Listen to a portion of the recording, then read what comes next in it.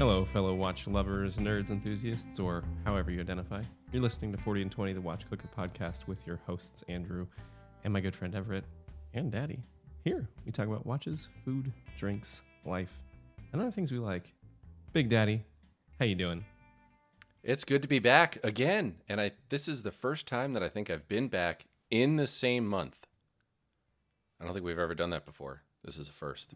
Ooh, maybe not. Yeah, 100% not. Yeah, It's usually been months apart. Mm-hmm. When we recorded the Seiko episode, we had a couple in pretty close proximity to each other, but I don't think it's not anywhere near this close. Yeah, because we did the Travel Watch episode. I want to say that was only like 2 or 3 episodes ago, because it was after my vacation, which was at the end of September. You were still About a month ago. on the mend from COVID. That's right. Yep. Yeah, it was about a week off the wagon. When this is just barely October still. Because, I guess next week no, whatever, I'm high. We've got a week till Halloween. Yeah. I'm broken. It's fine. You didn't share. It's really not cool. I'm not. My brain don't work too good. Because I'm excited to see you. I didn't get to see you last time around. Thanks for filling in for me. I appreciate it. And so here we are tonight. Everett, how are you? Man, I'm doing great. We're in that like fall period where it's blustery outside right now. It's starting to get cold, but it's not cold, and it's starting to be like winter, but it's not winter. So we like intermittent rain, but when it's like today was beautiful, and then it was raining, and then it was beautiful again, and I actually kind of like this. It's what's the Starbucks drink that everybody likes? Pumpkin spice latte season. It is pumpkin season. I don't like a pumpkin spice latte, but I like the spirit of that. You know, it connects with me even if I'm not drinking the drink. I saw pumpkin spice odored trash bags. Odored. That's a key choice of word there. Well, they're not flavored. You shouldn't lick them. But yeah, they're. I would go with scented, maybe. Nah, odored. Odored. Yeah, still and I think in spice. pumpkin spice garbage bags. Yeah, we're going with odored. Yeah. It is pumpkin season though. We had pumpkin beers. Was it last week? I think so. No, it was a 2 couple weeks ago. Yeah, and they made me real drunk. They were hard hitters. Yeah. Do you guys get Trogs out by you at all? Never heard of Doesn't that. sound familiar. They're brewed in Hershey, Pennsylvania. They're pretty big, I'd say, in the Northeast. But I wasn't sure how far-reaching they go. But their pumpkin beer is, I think, my favorite. Do the Amish make beer? That's a good Or are they question. teetotalers? I have no idea. I feel like if they're not teetotalers, they probably make great beer. I bet they do. They can't be teetotalers because Rumspringa is just wild. Yeah, but isn't Rumspringa like when they're breaking all the rules? Yeah. So I mean, anyway, long story short, if the Amish make beer, I bet it's good. If they do, they're not selling it to anybody. Just their furniture. beer and Adirondack chairs. Mm-hmm. You can support a whole economy that way. That's right. Works for them. No, we drank Anderson Valley, which is out of California, which was really, and there was another one, Hopworks, which is also Hub good. out of Portland. Yeah. But the Anderson Valley, I think, is the one that was fucking us up. Yeah, something got us. They're all pretty strong. Yeah. I feel like whatever they do to ferment pumpkin beer makes it heavy. A higher gravity. Perhaps. Yeah, fair enough. Will, how are you?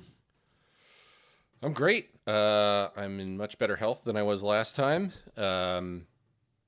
which worked out to my benefit in the topic of which we will be talking about today, because I didn't have to worry about anything. Other than that, I'm good. I have no complaints. Life is all good in the watch clicker world these days. So we've covered the groundwork. It has been laid. You kind of alluded to it a moment ago, but we are going to be talking about something that you got to do and something that we didn't get to do this time around, at least, which was attend Windup New York 2023. And just judging by the pictures that have come out of it, it looked like a very fun time. You got to be there. You didn't cross paths with Frank, did you? No, I was there on Friday this year, and he was there on, I think, just Saturday, but maybe Sunday. But yeah, unfortunately this year we didn't get to meet up. Well, that is a shame. Tell us about Windup. Let's get the big picture, and then we can kind of drill down onto some of the finer details. Same venue, correct? Yeah, same as last year. So back at the Altman building again. Which is that's a really nice space. Yeah, it is. Did they expand into the second floor? I know they were using like the basement level, the first floor, and I thought last year there was talks about expanding into the second floor. Did they do that this year? They did. So the I guess it would be the first floor or the basement, whatever we want to call it. They had, if I just think mentally, probably 20 brands down there. Maybe it's a smidge less than that, but I mean, pretty good amount, which I think brought the total up to like 80, something like that. There was a lot there. I mean, you guys remember from last year how much there was on the first floor. And, you know, a pretty good showing down on the basement level too. You know, I wouldn't say that anybody, you know, that was like new to the game was relegated to the basement. You know, like Bravere was down there, Sal Baltimore was down there. Seiko had a for sale place down there selling like wall clocks and stuff. But I mean, I don't know, there's pretty good showing down in the basement. Great. And so then we've got first floor. Did they expand upstairs? No, if they did, I totally missed it, but I'm pretty sure they didn't. Okay. I don't remember. I feel like someone was talking about that last year, that they were going to expand into the next level up. Yeah, also. I think we talked to Zach Kazan about it, and he had suggested that was a possibility. But you know, as these things go, right? You what do they call it? You shake and move, roll, adapt, punches. and overcome. Yeah. So 80 brands. Last year there were 50 something, and it was packed like a sardine can. Did it feel like that again this year? Or with the extra space of moving brands downstairs, was it a little bit more hospitable environment? Sure. So it was kind of interesting because, so first of all, I went on Friday this year, which I've never done. I usually always go on Saturday. So I went in Friday and it was raining, which I think probably kept some of the foot traffic away, you know, that might just be rolling by. I think anybody that wanted to go to the show on Friday was going to go regardless of the rain because it wasn't that bad. But I do think that it helped kind of spread people out just a little bit. I would walk around and kind of wait for a booth to have an empty spot before going in, because when I go to Windup, I try not to take away from people that might be there to learn more about the brand and that kind of stuff. Unless I am, because there are some brands that I don't know a lot about there. But like, I'm not going to go up to the Manta booth when there's 5 people there and try and talk to Justin. You know, I know about Manta. I know what their deal is. I don't want to take away, you know, from like a potential customer that they might have or something like that. But with the basement level, it was kind of a nice retreat because there were a couple things down there. They had like a little seating area where you could kind of sit down for a minute, which for me, I was there 7 hours, was great to just chill for a minute, get off my feet, you know, because it's all the hard floors. But this won't apply to everybody. They had like a little press area in the back of the basement, so you could go back there, and they had some setups where you could take more like staged photos of watches if the brand would let you take it. You know, but that wasn't open to everybody. But I do feel that having that basement area kind of lightened things up a little bit. But I'm curious how it was on Saturday. So for that media area, just my memory of Windup, like 80% of the people there were media in some capacity. Whether it was people like us, Mike or Frank, like that was what it felt like was the majority of the population at the fair, because it's closer to a trade show than it is like a true watch and clock fair, as much as they'd like to brand it as such. Right. So was everyone in the media room, because that's where everyone was allowed to be, or did you have credentials? Did you like make them? Um, they had press passes. I'll be honest in that I did not get one. The only reason I didn't was because I'm obnoxious and I wear a shirt with watch clicker on it. So I'm kind of a big deal. But You're a big Will. yeah, exactly. There we go. But the other thing is I wasn't going to be there all weekend, so I didn't feel the need to get one because I wasn't going in on Saturday for press hours early, so I'm not going to waste their, time signing me up for press stuff because they didn't do that on Friday because brands were setting up. Mm-hmm. But, I ran into, Zach and Kat and all them, and they just said, use what you need to, goes with the territory. We all kind of know each other. But I didn't feel that it was overcrowded. There were people able to put their backpacks down there, which I thought was nice. If you have some stuff you just want to offload for a minute, because of the nature of the show, there's security kind of buzzing around everywhere. You saw them in their suits, and I'm sure they had some people that weren't in suits. But I never felt, like that room was packed to the gills with people. Like I went down with Mike a couple times to just go shoot something, and we were the only two in there a bunch of the times. Just how you like it. Mm-hmm. You know it. So leading up to Windup, what were there any brands there or any new releases, or what were you most excited to get to see in person that you hadn't before, maybe hadn't gotten to yet?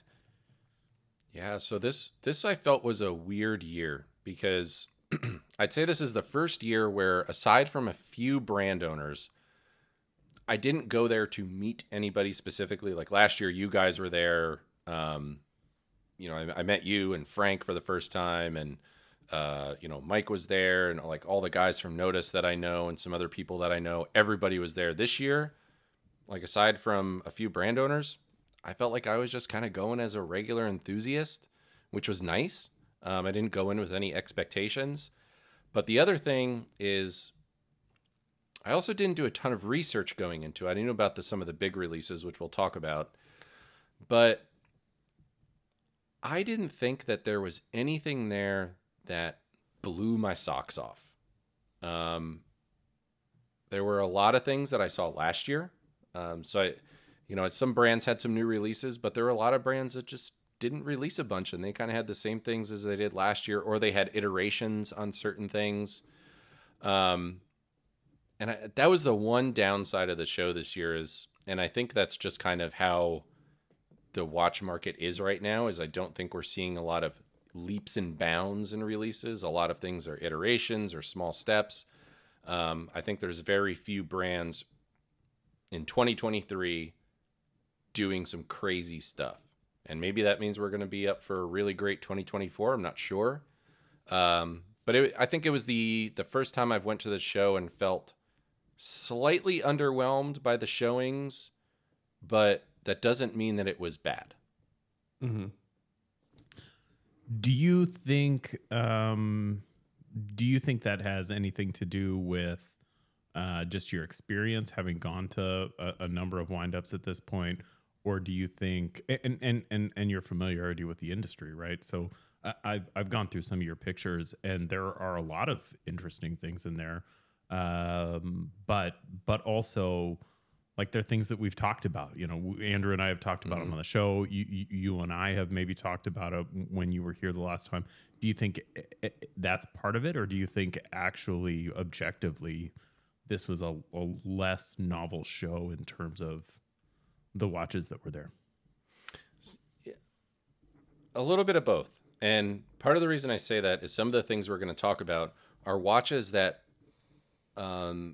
left embargo after the show by a couple days, which I think is kind of strange. For some of these brands, I think Windup is probably a pretty big deal. The weekend itself, there's a lot of buzz around the show. And I almost feel like, why didn't you just unveil the watch on that Friday or Saturday? There were a few brands that had it kind of tucked away in someone's pocket, and they take it out and be like, "Here, look at this. Don't take pictures of it because it's under embargo until Wednesday." And it's like, okay. There were some brands that had that stuff out, and they would just, we're releasing this on Tuesday. Here it is. Take a picture of it. We don't care. But I was just kind of like, well, why don't you just put that stuff out? You know, show it off. Why not? What's the big deal? It's not like we're upsetting your stock price. What better time to do it than when you have the majority of watch enthusiast media present in one place? Absolutely. You're 100% right. And that varies by brand a little bit. I don't want to name specific brands here to not upset anybody, but there were some brands who were very open about what they were releasing, not next week, but like a year or two from now. And I had a couple brand owners take out their phone and be like, let me show you all the renders of stuff that we have coming out. And they weren't just doing that because I'm a media person. I saw them doing that with people that were just like, hey, I've never heard of you guys before. I was standing next to someone and that conversation happened, and a brand owner took out his phone and say, if you don't like anything we've got here, here's what we have coming out. And I thought that was really cool. And that's more of like what I feel the show is about is, here's the stuff we have today. Here's what we have coming tomorrow. Let me establish that relationship with you and kind of talk about the things that, you know, we're doing today and doing tomorrow. And maybe that is what pushes you over the edge to buy one of our watches, is that connection.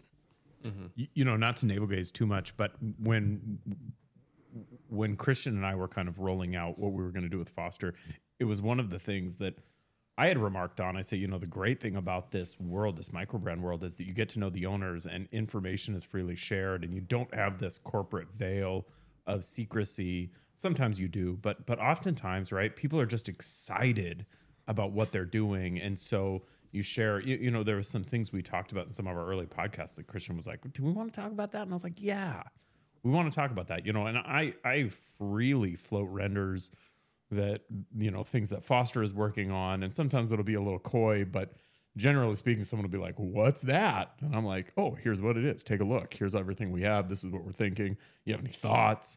And we don't do that necessarily because it makes sense in terms of business, but I think we do that because that's the way I want to interact in the business or in the industry, right?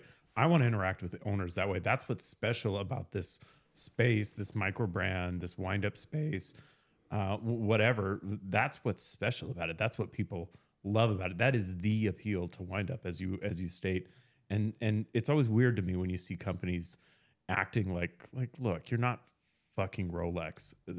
So let's bag it with the secrecy. Like, what are you doing? What are you working on? We've had people on the show come in and be coy, and they certainly, you know, I respect their decision to be coy.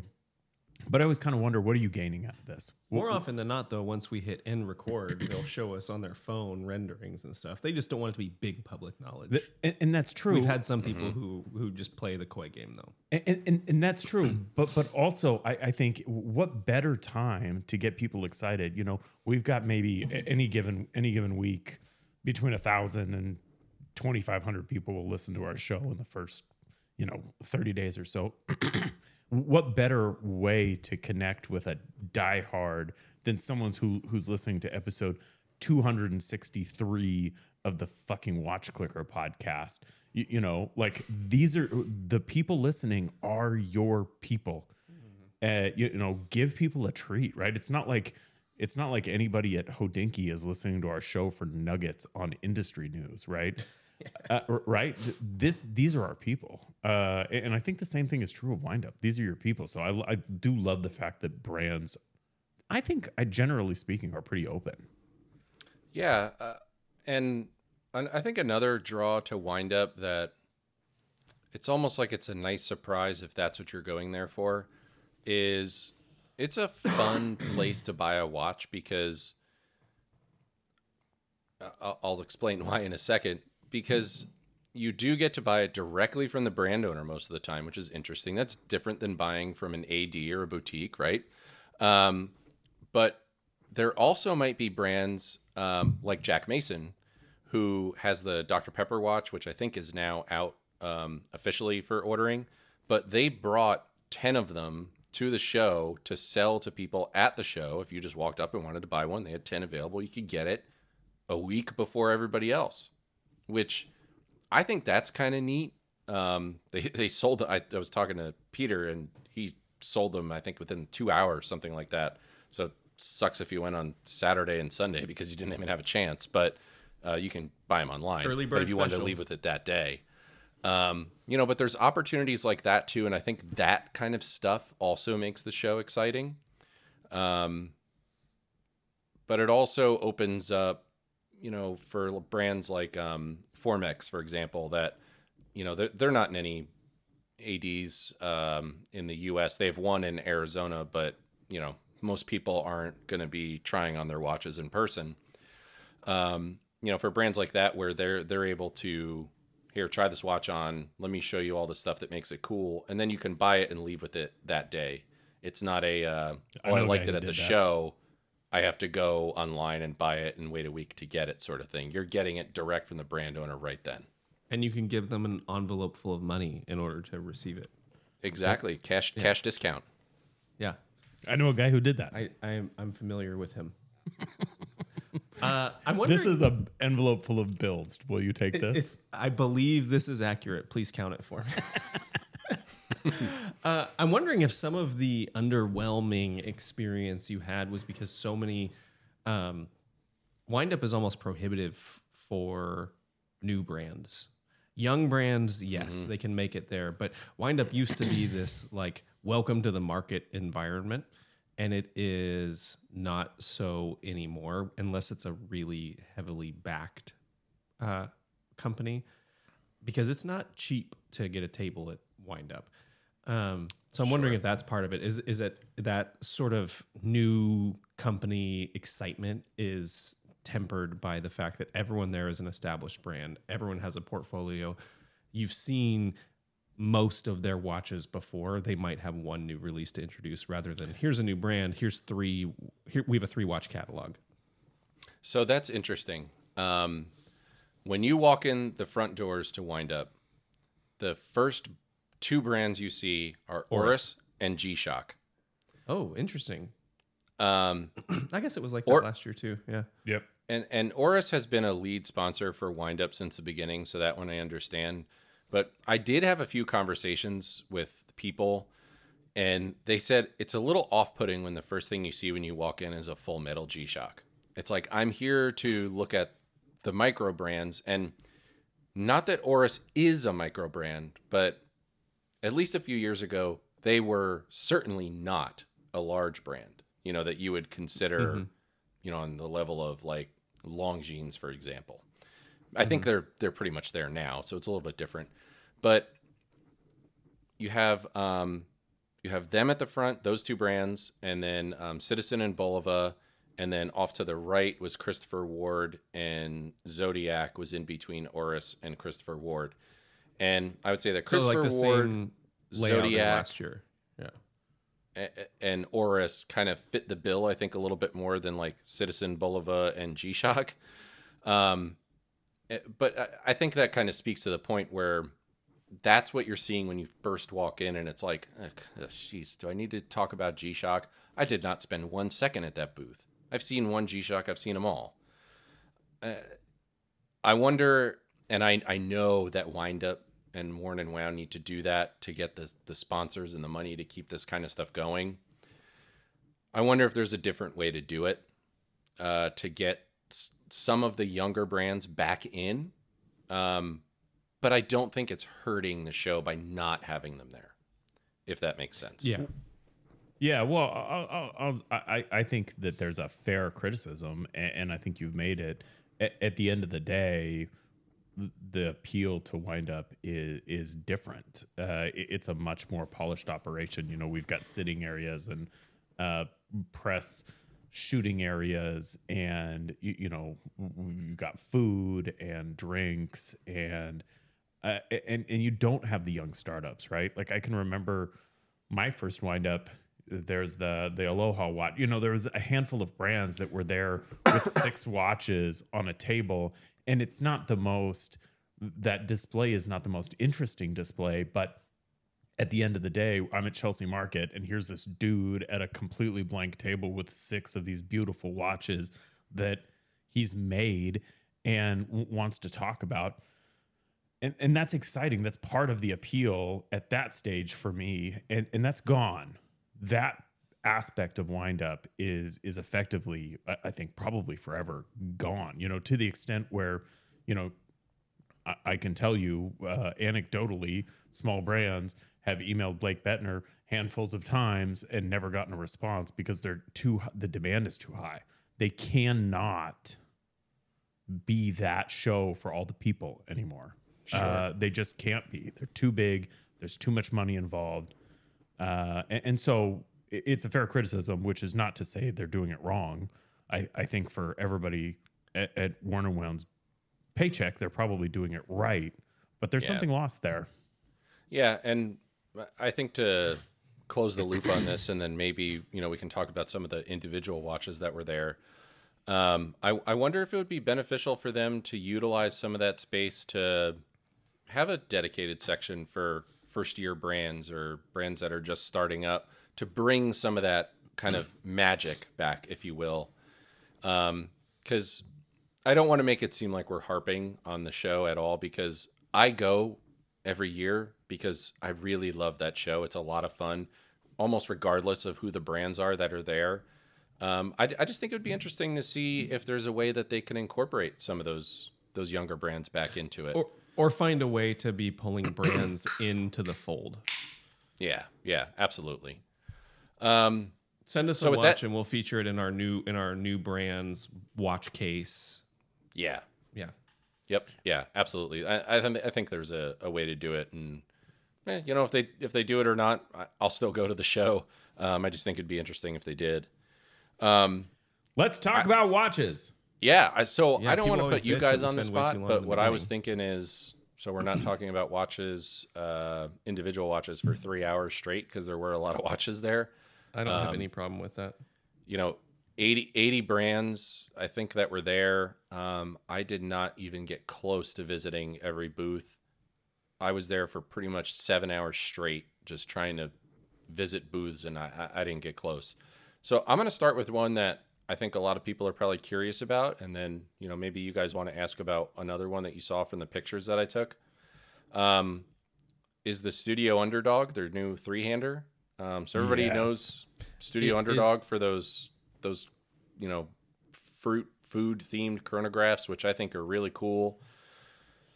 This is a little bit of a departure for them. I don't want to say they're toned down, because they're not. They are still fun. I think that they are a more approachable release from Studio Underdog to maybe capture a little bit more of the mainstream audience that maybe doesn't want a watermelon on their subdial of their chronograph.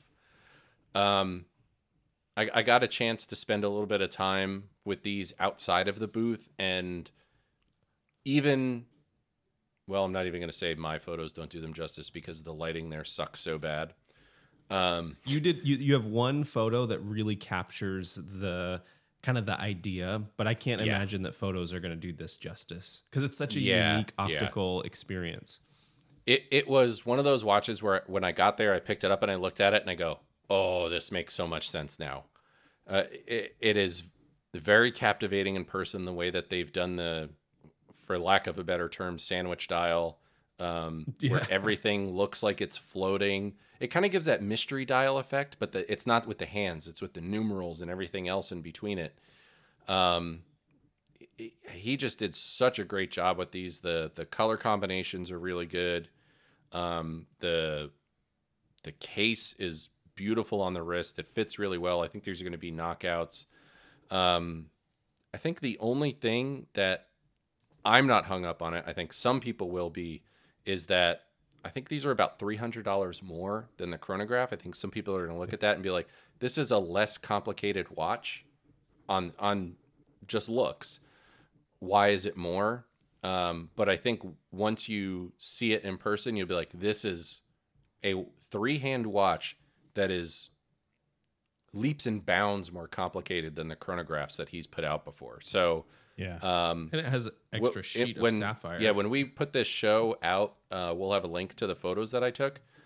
Make sure you go look at them. I forget which photo it is. I can't count them, but I have about 4 photos of them There's one that kind of shows it from the side a little bit, and you can see the numerals floating. I think that will show it off the best that it can, but also go look at their website. They've done some cool renders that you can see that show it off really well. You know, we talked about this a couple weeks ago, and it was, I think what my comment was, the watch, if you just looked at it like from a case profile or a finishing standpoint, there's nothing here that's going to blow your mind. And yet, you know, you've got the screwed down sapphire dial. I mean, there's actually so much going on. I was actually really impressed with this release because it seems like such a easy, boring watch. And then you spend any time trying to understand what's going on, and it's borderline mind-blowing. I think this is actually a really, really glorious second release from Studio Underdog. I'm into it, and I'm glad you got some pictures of it. Yeah. Yeah, you did a good job capturing the layering, the sandwiching of the dial. Well, I want to know about the moonshot. This watch actually, for me, I feel like RZE. I feel a little bit like Circula. This is from Isotope. You got some great pictures of this. Mm-hmm. Tell us about the Isotope moonshot. So the first the first picture that's on there that's actually Mike's wrist. That was the first photo I took at Windup, and I felt it set a really good tone for everything because I looked at these and I was like, damn, these are so cool. And they're cool for a bunch of reasons. They look big when you're holding them. I forget the case size on them, but it was a big watch that I put on and I was like, yeah, I could definitely wear this every day. But one of the things that I loved about it, if you look at the subdials, they're discs instead of pointing hands. Mm-hmm. And there's a little arrow that points to, so you can actually identify what you're looking at there. And I just thought it was a really cool execution of a subdial. That sort of a peekaboo subdial. Yeah, like I haven't seen something like that on a modern chronograph, and I think it's just a super interesting way to do something like that, and it keeps it kind of symmetrical but asymmetrical at the same time, if that makes sense, because they can be in different positions. But another thing that I thought was really cool is you'll see there's a picture of one of the watches laying on its side with the bracelet. I took that picture for a very particular reason. The taper on the bracelet, like a traditional taper, so I think it's from 20 to 16 down at the butterfly clasp. But if you notice, if you look at the sides of the links, they taper down and get thinner too. The links themselves, the thickness of them from the side gets thinner as they taper down. And yeah, it's terrific. I can only imagine how hard that was to execute. And it made it a super comfortable bracelet because it kept that balance between a heavy watch head, light underneath. Like it didn't feel like you were wearing a puck on your wrist, weight wise. Isotope is one of those brands that I feel doesn't get talked about a lot. We've covered them, I think, a couple times on the website. I think Mike's done a few reviews of them. But when these come in, I think these were all prototypes, if I remember correctly. When these production models come in, I definitely want to see if we can get these in to give it the full review treatment because these are awesome, awesome chronographs. Will, between this and the Studio Underdog, I asked you a question earlier. I said, how much of your unimpressedness with the novelty at Windup is just because you're an old jaded watch nerd? And this is the reason why it's these two watches in particular, which I look at both of these and I'm like, holy shit, people are still doing amazing things. And these two companies, Isotope and Studio Underdog, both of them, not rookies, but young brands, are, I think, pushing the needle in really interesting ways. And that was and maybe these are actually the only two that I've seen that I'm like, it's like, oh, Zodiac released a Super Seawolf in another color. But these two watches, I'm like, holy shit, these are cool. This watch reminds me of like 1984, projecting what a 2023 watch is going to look like. Yes. This is 1980s totally agree with futuristic watch. So before you get to what you want to talk about, Andrew, you mentioned Zodiac, Everett, and I want to talk about them for a second. That Pineapple Dream watch when Mike handed me that watch and said, "Take a look at this. This is what's coming out next week." I was like, "Okay, it's green." And he goes, "No, turn it around a little bit." And I think it's the first watch I've ever seen that has a sunburst dial, but where it's not centered. You know, typically the sunburst radiates out from the center of the watch. This one goes from the 12 o'clock marker down. That's why there's like 3 very similar looking photos, because I was trying to tilt it to show that off. I hope that they have like a reel or something on their Instagram where they show that off. But it's something I've come to appreciate from Zodiac that I don't think I did before, is that they are starting to lean into what I would call the fairer isms of watches, where they're taking advantage of color and putting it on watches that, you know, they've previously released, like the Super Seawolf. They have a whole bunch of those. That's fine. But I think they're doing it in a pretty cool way. And it's something I didn't appreciate until I actually got to see a bunch of them next to each other. And I was like, well, if you really want a Super Seawolf, you can kind of get what you want. If you want a black dial boring Super Seawolf like I would like, you can get that. But if you want this totally crazy pineapple dream that comes on this weird pineapple NATO to wear all summer and just hang out in the Florida Keys doing weird stuff, I think this watch is for you. Because they have really good platforms to work with. I think Yes. they're comfortable with their platform, and the way to improve upon it is to make it more accessible. Yep, absolutely. Yeah, sorry to digress on that a little bit, but I thought it was something cool that I didn't appreciate before. So what do you got, Andrew? You should What do you want to talk about? super sorry. I'm really intrigued by this Dr. Pepper. Yeah, the So- Jack Mason. The Jack Mason Dr. Pepper. I want to talk about this for a second, because I talked to Peter for a while and I was like, why'd you do Dr. Pepper? I said, it's my favorite soda, so I'm all about it. But why Dr. Pepper? And he goes, well, you know, you have the Pepsi and the Coke and the bezels and all that. And I go, I'm such an idiot. I didn't even make that connection between the different sodas and bezels of famous GMTs with this. And I was like, This is the first time you've made that connection? yeah, I feel like such an idiot. And I was like, dude, man, I'm so sorry I didn't get that.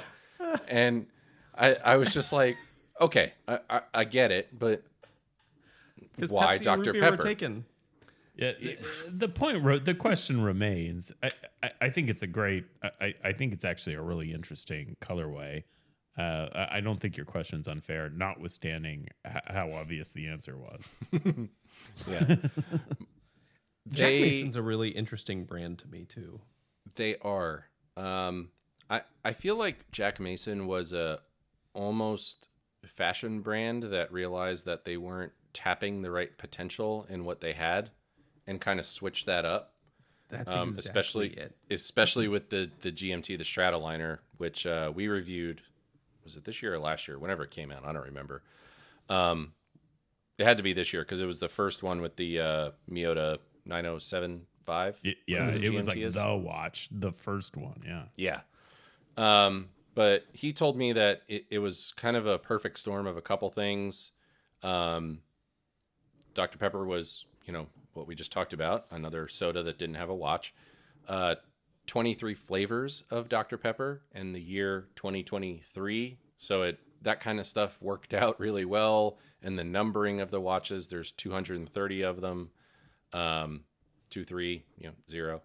If anybody didn't get that, like I didn't for a second, because again, I'm dumb. What? 2023. Yeah. That's a missed opportunity there. It's 7 No, less. they did it. 23. No, you said. Did you say 2030? No, 2023. 2020. The year, current year. I thought you And said then they did there's- 2030. I was like, why didn't they do 2023? No, there's So there's stupid. 230 watches total in the. No, that was the run that 220 they're doing. or 2020 available. Will, as we sit here today, there's a watch that I have pictures of in front of me that's under embargo. However, by the time we publish on this episode, it will no longer be so. Can you talk to me about the Christopher Ward Moon Phase watch? Yeah. This is so an exclusive access type of they- situation. I think Yeah. this will be. I think this will be first talked about in the public sphere the day this episode We're scooping it. publishes. Yep, we absolutely are.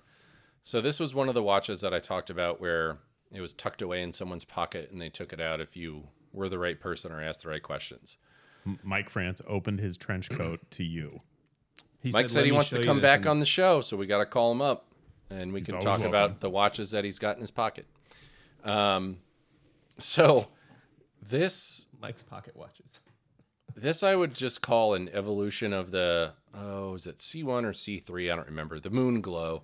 Another watch that we reviewed a few years ago. That watch was very much I would say, a more traditional moon phase watch where it had, markers between 12 and 11 going around the dial and running seconds hand that you could see very clearly and all that kind of stuff.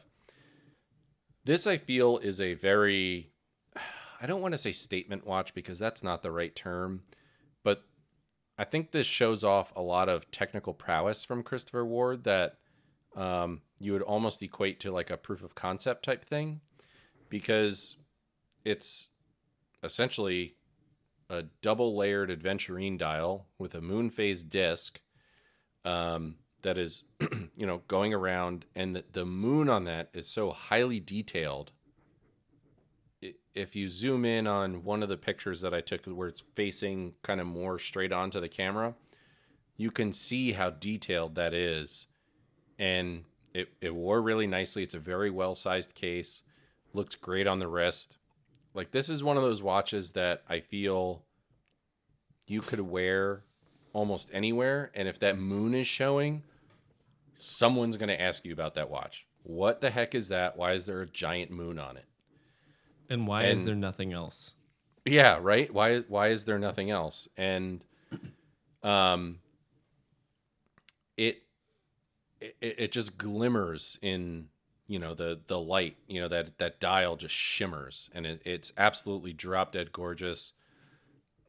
I'm sure they'll sell out of however many they make of these. And it makes me curious to see if Christopher Ward will start doing something where they incorporate moon phases into other watches, kind of like Longines and Omega do, where they'll put like a moon phase on a chronograph, for example. I'm interested to see if Christopher Ward will start doing something like that, because I think that this is them showing off the moon phase complication, not the timekeeping aspect of the rest of the watch. Mm-hmm.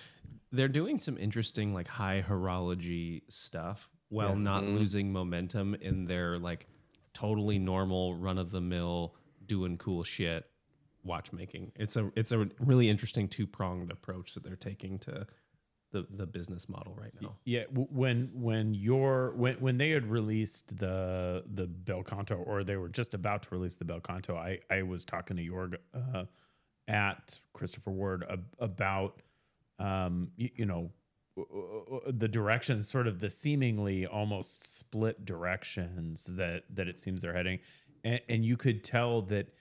I wouldn't say Jorg had or expressed any disdain for the C63s and their mainline watches, but you could tell that he was less interested in that aspect, the probably dollars and cents aspect, and more interested in the horologically significant aspects of the business, and his excitement in talking about the Bel Canto and what they were doing. And other moon phase watches that Christopher Ward has had, you could just tell that that's what he wants to be doing. And I think a company like this, which has a ton of resources at this point, I think Christopher Ward has, acquired assets in watchmaking, ventures, and so they've really opened up their capabilities, and they have the ability to, on a medium scale, perhaps not on a large scale, but on a medium scale, to do some really interesting shit. And so it'll be cool to see what they come out with. Andrew and I talked about the new the 12, the gold, the 12, and we made a little bit of fun of it, not harshly, and I don't think harsh making fun of would be fair, but there I think that there's a bit of an identity. The 12 in and of itself is sort of derivative watch in some, for me, notable ways. Yeah. And then they released this gold 12, which it seems like maybe they don't know quite where they want to go with this Hote stuff, but they're definitely experimenting and they're playing, which is just going to increase the viability and the quality of their other watches.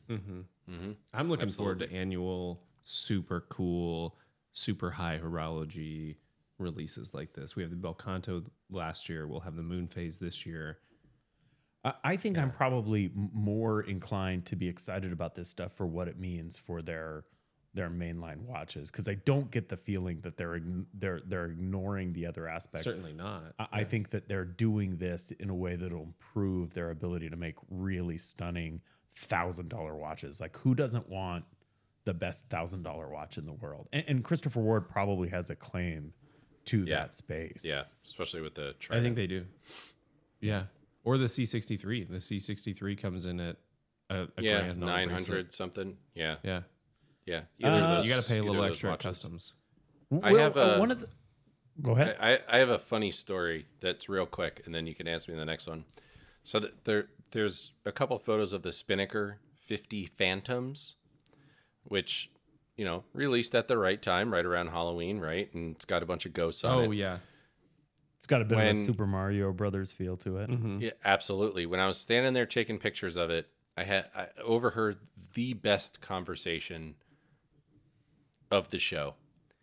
This guy comes up, and they had two of them there, and I was looking at the one, and the guy picks the other one up, and he goes, "What's with all the ghosts?" And one of the people working the booth says, "Oh, well, that's our play on the 50 Fathoms, and we call it the 50 Phantoms because it has 50 ghosts on it." And the guy goes, "What's the 50 Fathoms?" And I was like, man, I didn't even think for a second that this was such an inside joke that people who don't know what that watch is would be like, what the hell is this about? Go right over their head. It brought me back down to earth for a minute, where I was like, you got to remember that we are in the minority of people who are interested in watches, and that most people probably don't know that. But I also thought it was kind of cool of Spinnaker to release a watch like this with that type of kind of inside joke to it. Now, I will give credit where credit is due. The person working the booth went on to explain the history of the 50 Fathoms to the guy who was asking. And I think the guy left feeling stupefied, if you will, after having this conversation, and I'm sure he's not going to buy that watch. Fucking watch nerds. Probably left this show right after that. What the hell did I walk into? The crown on this thing is like making me drool. Oh, yeah, it's a great crown. It's beautiful. How was the execution of the rest of it? Really great. Say what you want about Spinnaker. I think that they do a pretty damn good job executing on their watches. I was trying to, there's the third photo there where I'm kind of holding it at a pretty sharp angle to the camera to show off that those ghosts are applied. They're not just printed on. Yeah, they're stacked. Yeah, it's a pretty cool effect in person, which I haven't seen a lot of their marketing around this, but I don't know if they show that off. But if you love Halloween or something like that, or the 50 Fathoms and you're never going to buy one, this might be an interesting piece to pick up. We had Vishal Talani on this show a number of years ago at this point, and it seems to me actually much like Jack Mason. This feels, both Aviate and Spinnaker feel to me, both Dartmouth brands feel to me like brands that are kind of stuck in between their orological aspirations and their fast food aspirations.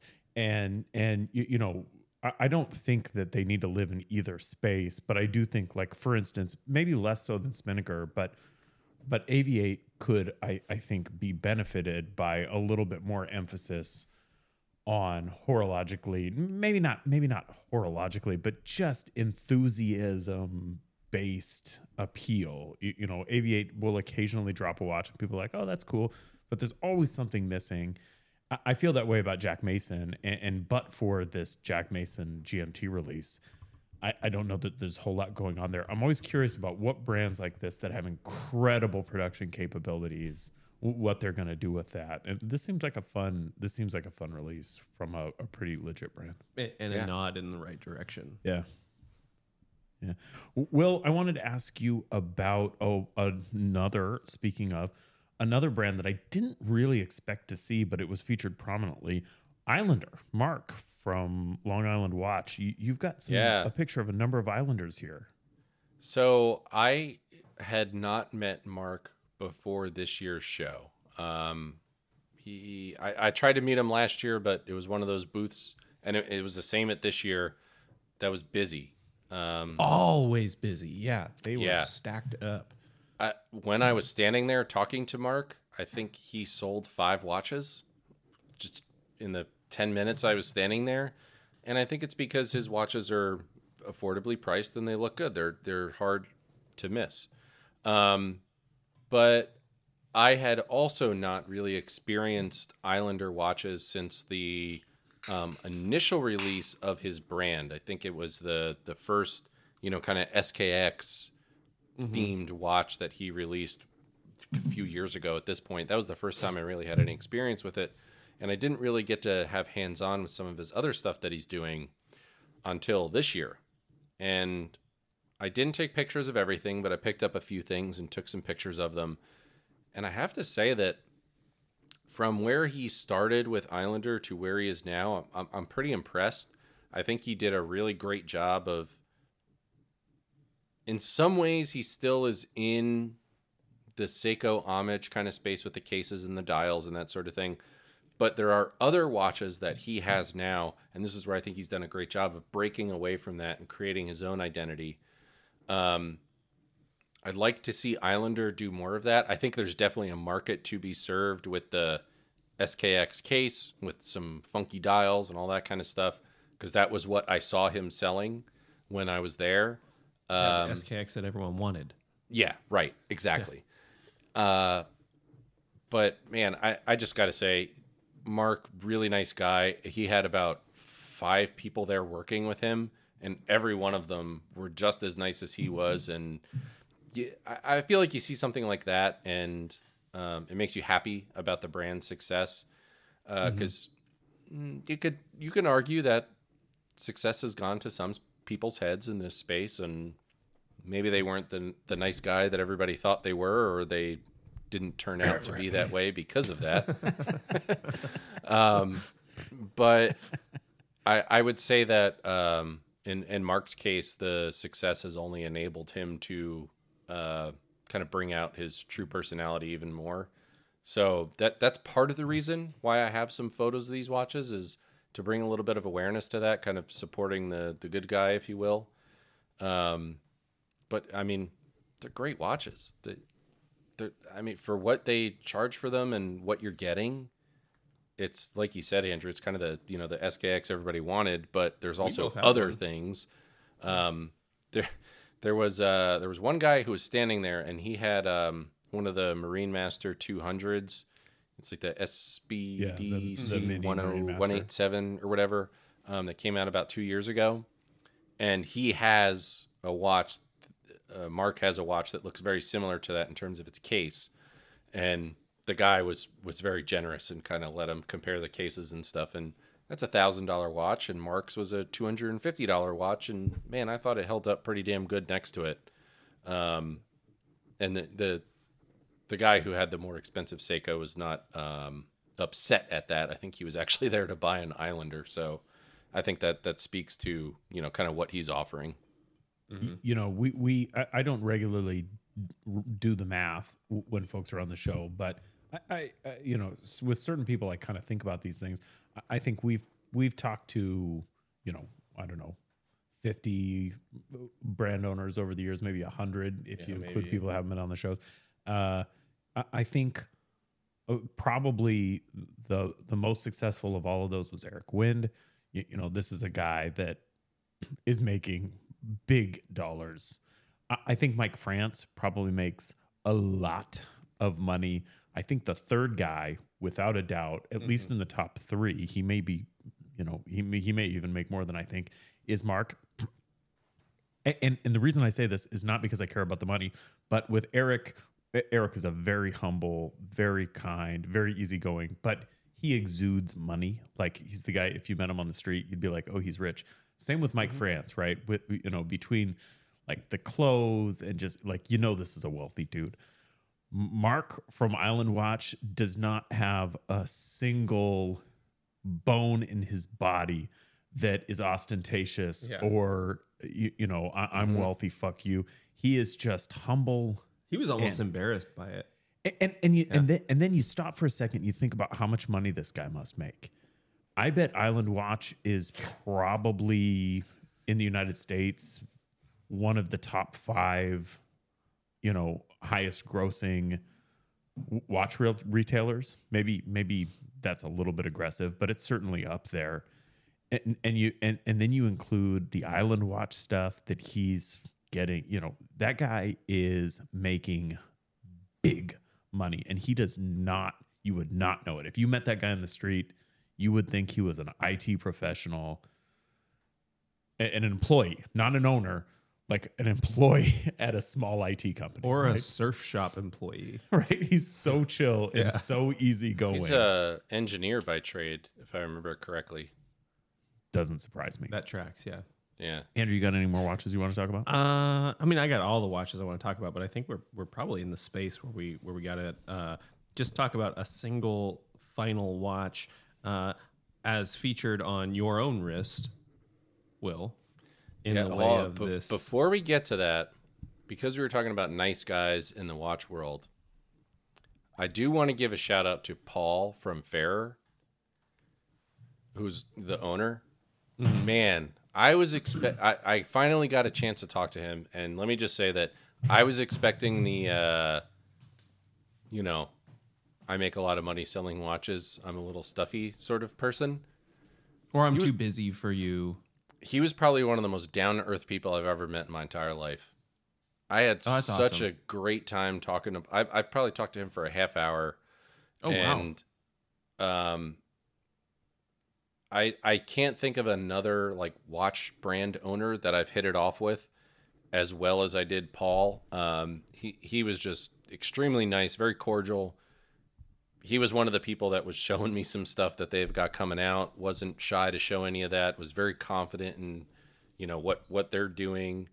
But was also willing to kind of, hey, what have you seen here that you like? Or what have you seen that you don't like? He was very realistic in his approach to the show. And some of the conversations that we've had, he would be able to slide into this very well and kind of, you know, talk to it. And he was one of the people that I talked to that was very memorable as I walked away from it. And Fairer is like nigh on experimental in everything that they do. That's one of the brands that I was really intrigued by really early on in my watch exploration. I finally got to get my hands on them last year at Windup, and I remain smitten. And I feel like a lot of times, like you see pictures and renderings and read reviews and do all this stuff, and then you finally see it in person, and you're like, okay, cool. But Fairer held up for me, and I'm really pleased to hear that he's also just a homie. Because when I went by last year, it was slam packed. It was like 5 people deep. Fortunately, I'm skinny, and I like snuck in between some people and looked at them, and I picked a watch up, and I was like, yes, this is the validation that I needed. You're as good as I'd hoped.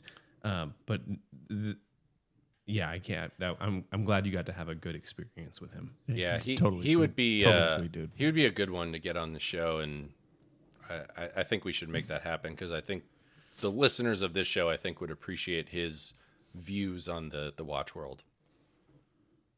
I like it.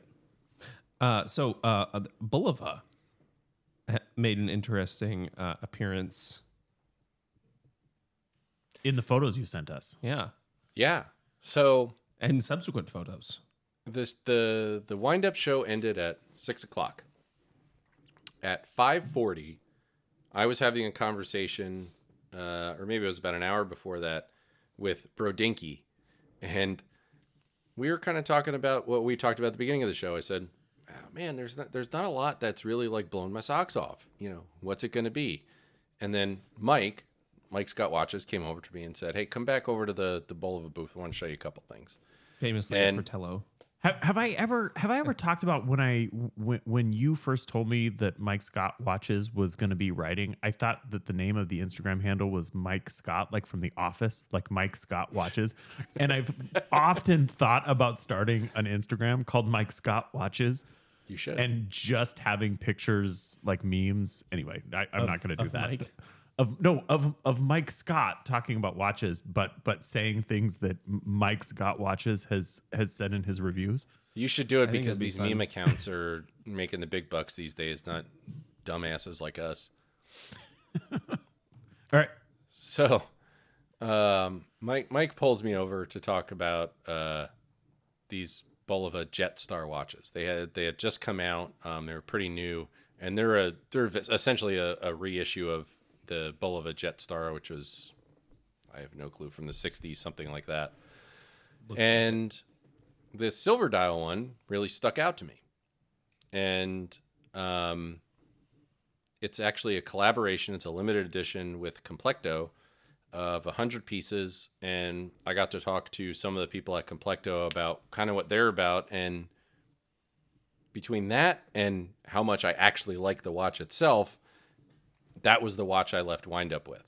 And I do want to plug Complecto for a minute because I think that they would fit in really well with what 40 and 20 and Watch Clicker is about, which is, kind of the inclusiveness and not being stuffy about watches.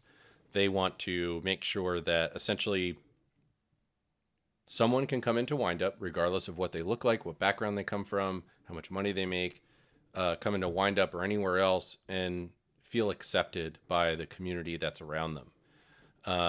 And I think that's something that we've kind of always shot for with this and what we've been doing even before we joined forces. So, I mean, like between that and how much I really like this watch, and I mean, that movement's cool as hell. It's got the smooth sweep like a Grand Seiko, but it's a battery. That's a banging watch, and I was really happy to walk away with that one from Windup. That purchase surprised me. This watch is so out of your normal wheelhouse because it's also out of my normal wheelhouse. I saw it and I was like, wait, there's angles on it. Not anglage, there's angles on it. I'm confused, but it's a gorgeous watch. Man, I get it. the case, if you go and look at the pictures of this, the case reminds me of the 44 GS case from Grand Seiko. Mm-hmm. A lot of polished angular lugs. The sunburst on the crystal, I thought, played really well with all the polish. And you're right, this isn't a watch that I would typically buy. It is a little bit more blingy than I think I normally get. I usually don't go for light dials. I don't know what it was. Maybe it was, maybe they were pumping something in the air at Windup that said everybody needs to buy a watch 20 minutes before we close. But I've been wearing it for, I don't know, since Saturday morning. So, and I still like it. So that they did a great job with it. And it's even the non-limited edition versions. There's a couple good looking ones. If you check out the Bulova Jetstar, I think you'd be pretty happy with how these look. Any of them. Okay. Well, speed round. Colorado Field Watch. A little too big for me, but I like what they're doing. Ferlin Mari. They need to release something new. Every time I hear their name, it sounds pornographic. Braver Chronograph. Absolutely awesome once you understand why they are the way they are. Go look at their website and you'll get it. Circula. I did not realize that they had as much heritage as they did. Right? Yeah, blew my mind. Do you not listen to the show? Laurier. We will be getting the Astra for review tomorrow, and I'm very much looking forward to that review. Baltic. Flat in all the wrong ways. Bad thing to have happen. Maine. Very underappreciated, doing some super cool shit. Let's see. Gosh, I don't know what the brand is. I'm sorry. The Bolt Timer World Timer. Bolt Pilot World Timer. Yeah, I'm not. Bolt. It's the World it's the Timer. dual. Oh, dual that's crown. that's Sal Baltimore. Every one of their watches was cool as shit. I loved every one of them. Haim. They have all right. So what was there on display was very cool. They have some super cool shit coming out in the next year that if you even remotely like those chronographs, you're gonna love what they have coming. All right. I think final one, although I'll give Andrew an alibi. Yama. They surprised me in the complications that they could actually stick in a watch. Right? Blew my mind. Yeah. Yeah, good shit. I love that micro rotor. That's Yep. bizarro. Like, it just doesn't make sense to me. And they have a tourbillon. Yeah. Weird, but cool. My guess is that it's in the realm of affordable, too. Mm-hmm. That I tried to get So- one for review. They said no. really? They only have a limited number of them, and I kind of get it, so that's fine. That anodized, or I don't know what the finish is. That those sort of like they almost look like circuit board plastic discs on their micro rotor plates. The plates on their micro rotor movement. I'm like, it's so different than anything anybody else in the industry is doing. When they came out with that movement, I think there was some skepticism and some groans. And I'm like, no, this is the shit. Yama's got some quality control problems, I think, because they're making small scale watches on a large scale or relatively large scale. But yeah, I'm into it. I'm into what they're doing. Yep. All right. Andrew, my friend, other things. What do you got? I have a thing. So it is fall, obviously, which means we go to the pumpkin patch. When we go to said pumpkin patch, we don't just come back with pumpkins. Right. We came back with like a proper grocery bag filled with canned pickled goods, gourds, and way Are you more, guys at Dietering? You guys Yeah. go to Dietering? Yeah, that's the one. and way more butternut squash than any family should ever have. Which is like 2. I think I just Yeah. heard my wife made a lot of noises right now because she really loves butternut squash. She's squealing and coming in. So anyway, I've got all these butternut squash on my counter. I had 5 butternut squash on my counter, and these weren't like modestly sized butternut squash. They were big fucking Like blue ribbon butternuts. Yeah, they're big. I'm like, okay, well, I'll roast them and I'll make a butternut squash soup. But I like that's super boring. So I was like, I know what I'm gonna do. I'm gonna make a curried butternut squash soup. So I You're roasted gonna it. put them on the got it- smoker. Got it. I'm gonna smoke one next weekend. Put it in your pipe. So I roast it, get it nice and caramelized, hit it with some coconut milk, bunch of curry paste and powder. And now I'm sitting with this pot filled with chunks of squash and my liquid in it. And I was like, fuck. And I'm like trying to like find a way to get it into the blender, but it's too much for the blender. And I was like, I know. I have this thing in my kitchen that I never ever use in the way of an immersion blender. So my other thing this week is this is for the people who have all of the kitchen stuff and you need something to do just one thing and to do it perfectly. I have a Cuisinart stick immersion blender. I'm not going to link to it because it's old. It's probably like an 8-year-old kitchen item, but I am going to link to one of like the best of options, and they're all affordable. They're like 60-ish bucks. This is what that tool is for. Yeah. And I was so pleased. I was like in the middle of this, like, oh, I've made an error. How do I solve it? I have the solution. The solution is deep in the cupboard. And I had to dig it out, and I got it, hit it with it, and the soup turned out fantastic. I feel like from time to time, Andrew, I will have another thing that we get comments and messages on afterwards, and people are like, "That's the most obvious shit ever." Like for instance, about 3 months ago, my other thing was an iPad, and people are like, "Hey, dum dum, yes, we know because it's 2023 and not 2017." I feel like this is one of those. I have a Blendtec, right? You should be able, like, that's what your Blendtec's for. It has a soup setting, but the squash was so big, the squash and all of the things wouldn't go into my Blendtec. I love it, man. I love it when you like discover a thing that everybody has discovered, But and you're like, I've had it, and I just "This never is use it. tremendous." I never use it. Yeah. And I finally got to put it into use. I've that shit. subsequently made another round of said soup because I need to get rid of these squash that are on my And you want counter. to use your immersion blender. I want to use my immersion blender. Yeah. So it's funny that you mentioned this, and I talked about my wife really liking butternut squash soup because a couple weeks ago we also went to the pumpkin patch, brought home some butternut squash, and she wanted to make butternut squash soup. We do not have an immersion blender, but she wanted to make butternut squash soup. She went out and bought one to make the butternut squash soup, and she was so happy with how it turned out that my wife is one of those people that will use something and be like, I'm never going to use this again. I should just return it because we don't need to spend the money on this. She kept the immersion blender because she was like, next fall, I'm going to make this again. And that's what it's for. I've only ever used it for that application. It's been in my cupboard for maybe 10 years. Spaghetti sauce. So I use it for yours spaghetti is sauce. old, and we just bought one. She got the one that they sell at Target. Whatever is the most popular one that they sell at Target, that's the one that she got. She was very happy with it. The Smart Stick Hand Blender from Cuisinart. Or did you get the KitchenAid 2 Speed? Wasn't Cuisinart or KitchenAid. It was something. I could look at our purchase Hamilton history and Beach? figure No, this that's out. Walmart.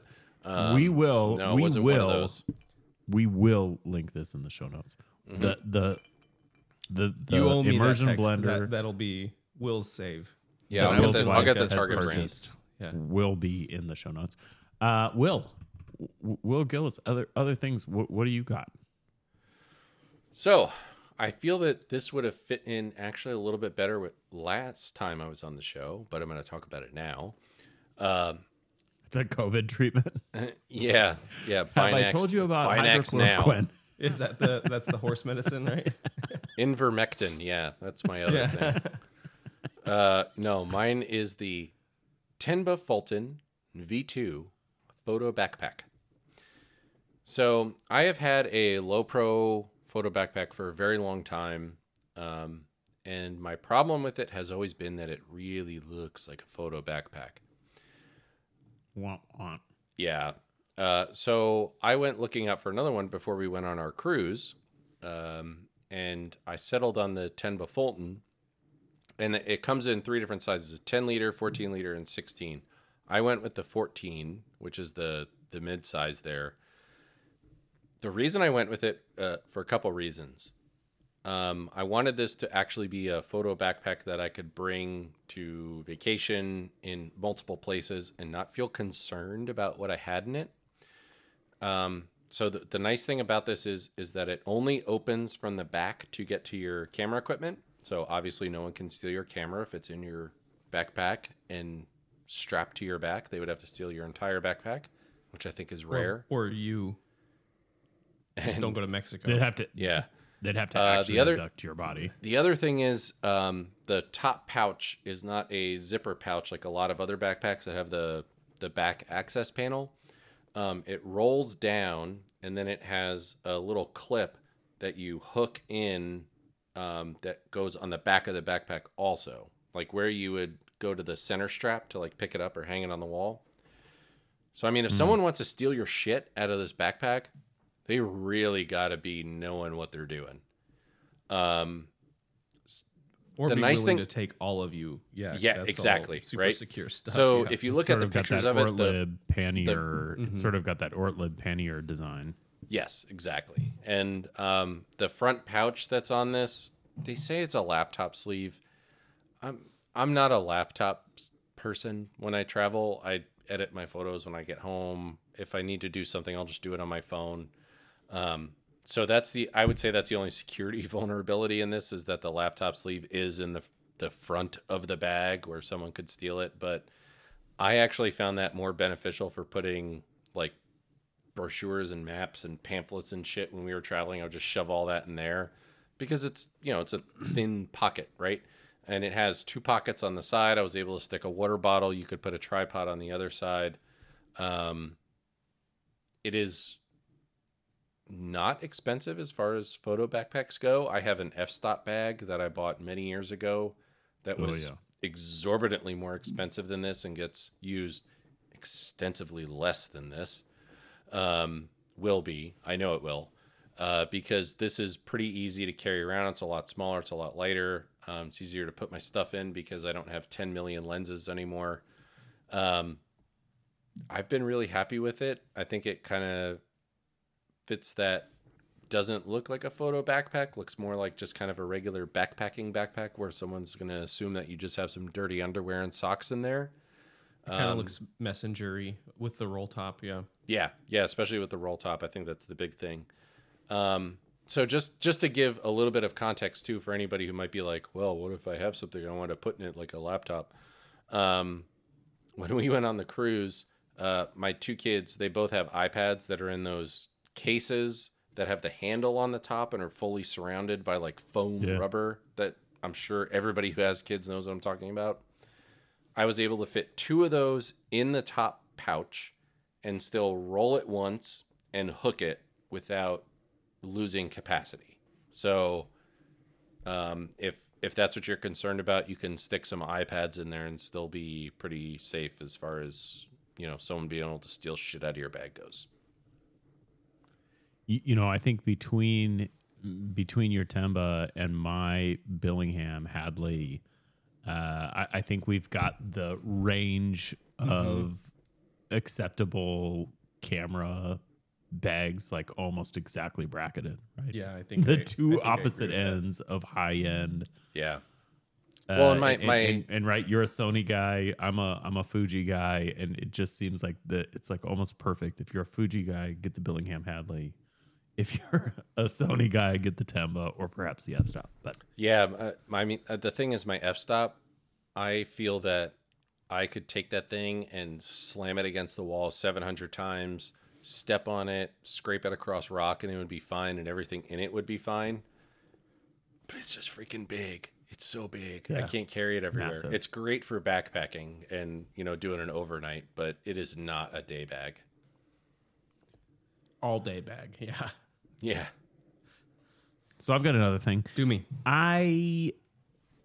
In the way we do, I have inexplicably started watching YouTubes about remote control cars. There's Weird. No good reason for it. It's the rabbit hole, man. I found a rabbit hole and I jumped into it. I decided at some point that I needed to buy a remote control car. I decided that not only did I need to buy it, but I needed to buy one that was completely unassembled and from scratch build it. I bought a remote control car. I bought a remote control car from a company called Traxxas, which, if you know anything about remote control cars, is a company you'll be familiar with. I did not, and I was not, but now I am. Now I do, and I am. So I just on a whim. So first, you find out remote control cars aren't cheap. Remote control cars are expensive. Proper remote control cars. Proper remote control cars. That's right. And there is, like with all things, there's a range. I bought a Traxxas / 2-wheel drive unassembled kit. I built this thing over 2 days. It felt ridiculous at every step of this process. Buying it felt ridiculous. Building it felt ridiculous. My wife was disappointed in me, and I could see the disdain in her eyes when I came home with this thing. So to be clear, Mark, my 8-year-old, came home and said, Ev got a remote control car. Kim is annoyed out of her mind by it. And he nailed it. With that said, so the building process was fun. This is like putting together a model, right? But it's like putting together a grown-up with model. Electronics. With electronics. Yeah. Have you painted it? I painted it. I did the full meal deal, and then I put it all together, and it worked. A, it worked, There's the one. Yeah. and B, That's not that expensive. I do not. Well, but it's not everything. And then you got batteries, and you've got chargers, and okay. yeah. That's it's not that expensive. I think I paid $300 for everything. With that said, I put this thing together, and I don't really care about it because I'm not really interested in it as a precious. It's all about the process. And so I've had, we've talked about our neighborhood on the show a number of times. Live on this tiny little street with 35 kids. And so I took this thing outside and I started running it, and immediately 16 kids showed up, and I just started passing this thing out, and they're able to and they were like, the first time there's one of the kids in the neighborhood is named Kingston, and he's a really nice kid, but he's like kind of the big aggressive, A menace. he's a menace. Yeah.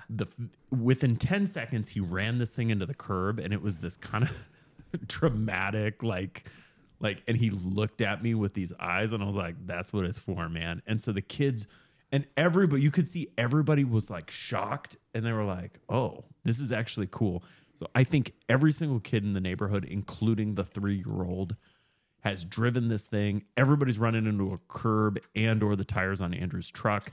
Yep. It's fucking incredible. It goes so fast, and it's not that fast. It's like 27 miles per hour, which in RC car terms is slow. But It's lightning fast for something of that size. it feels like a rocket, and the kids love it, and it's been the most fun.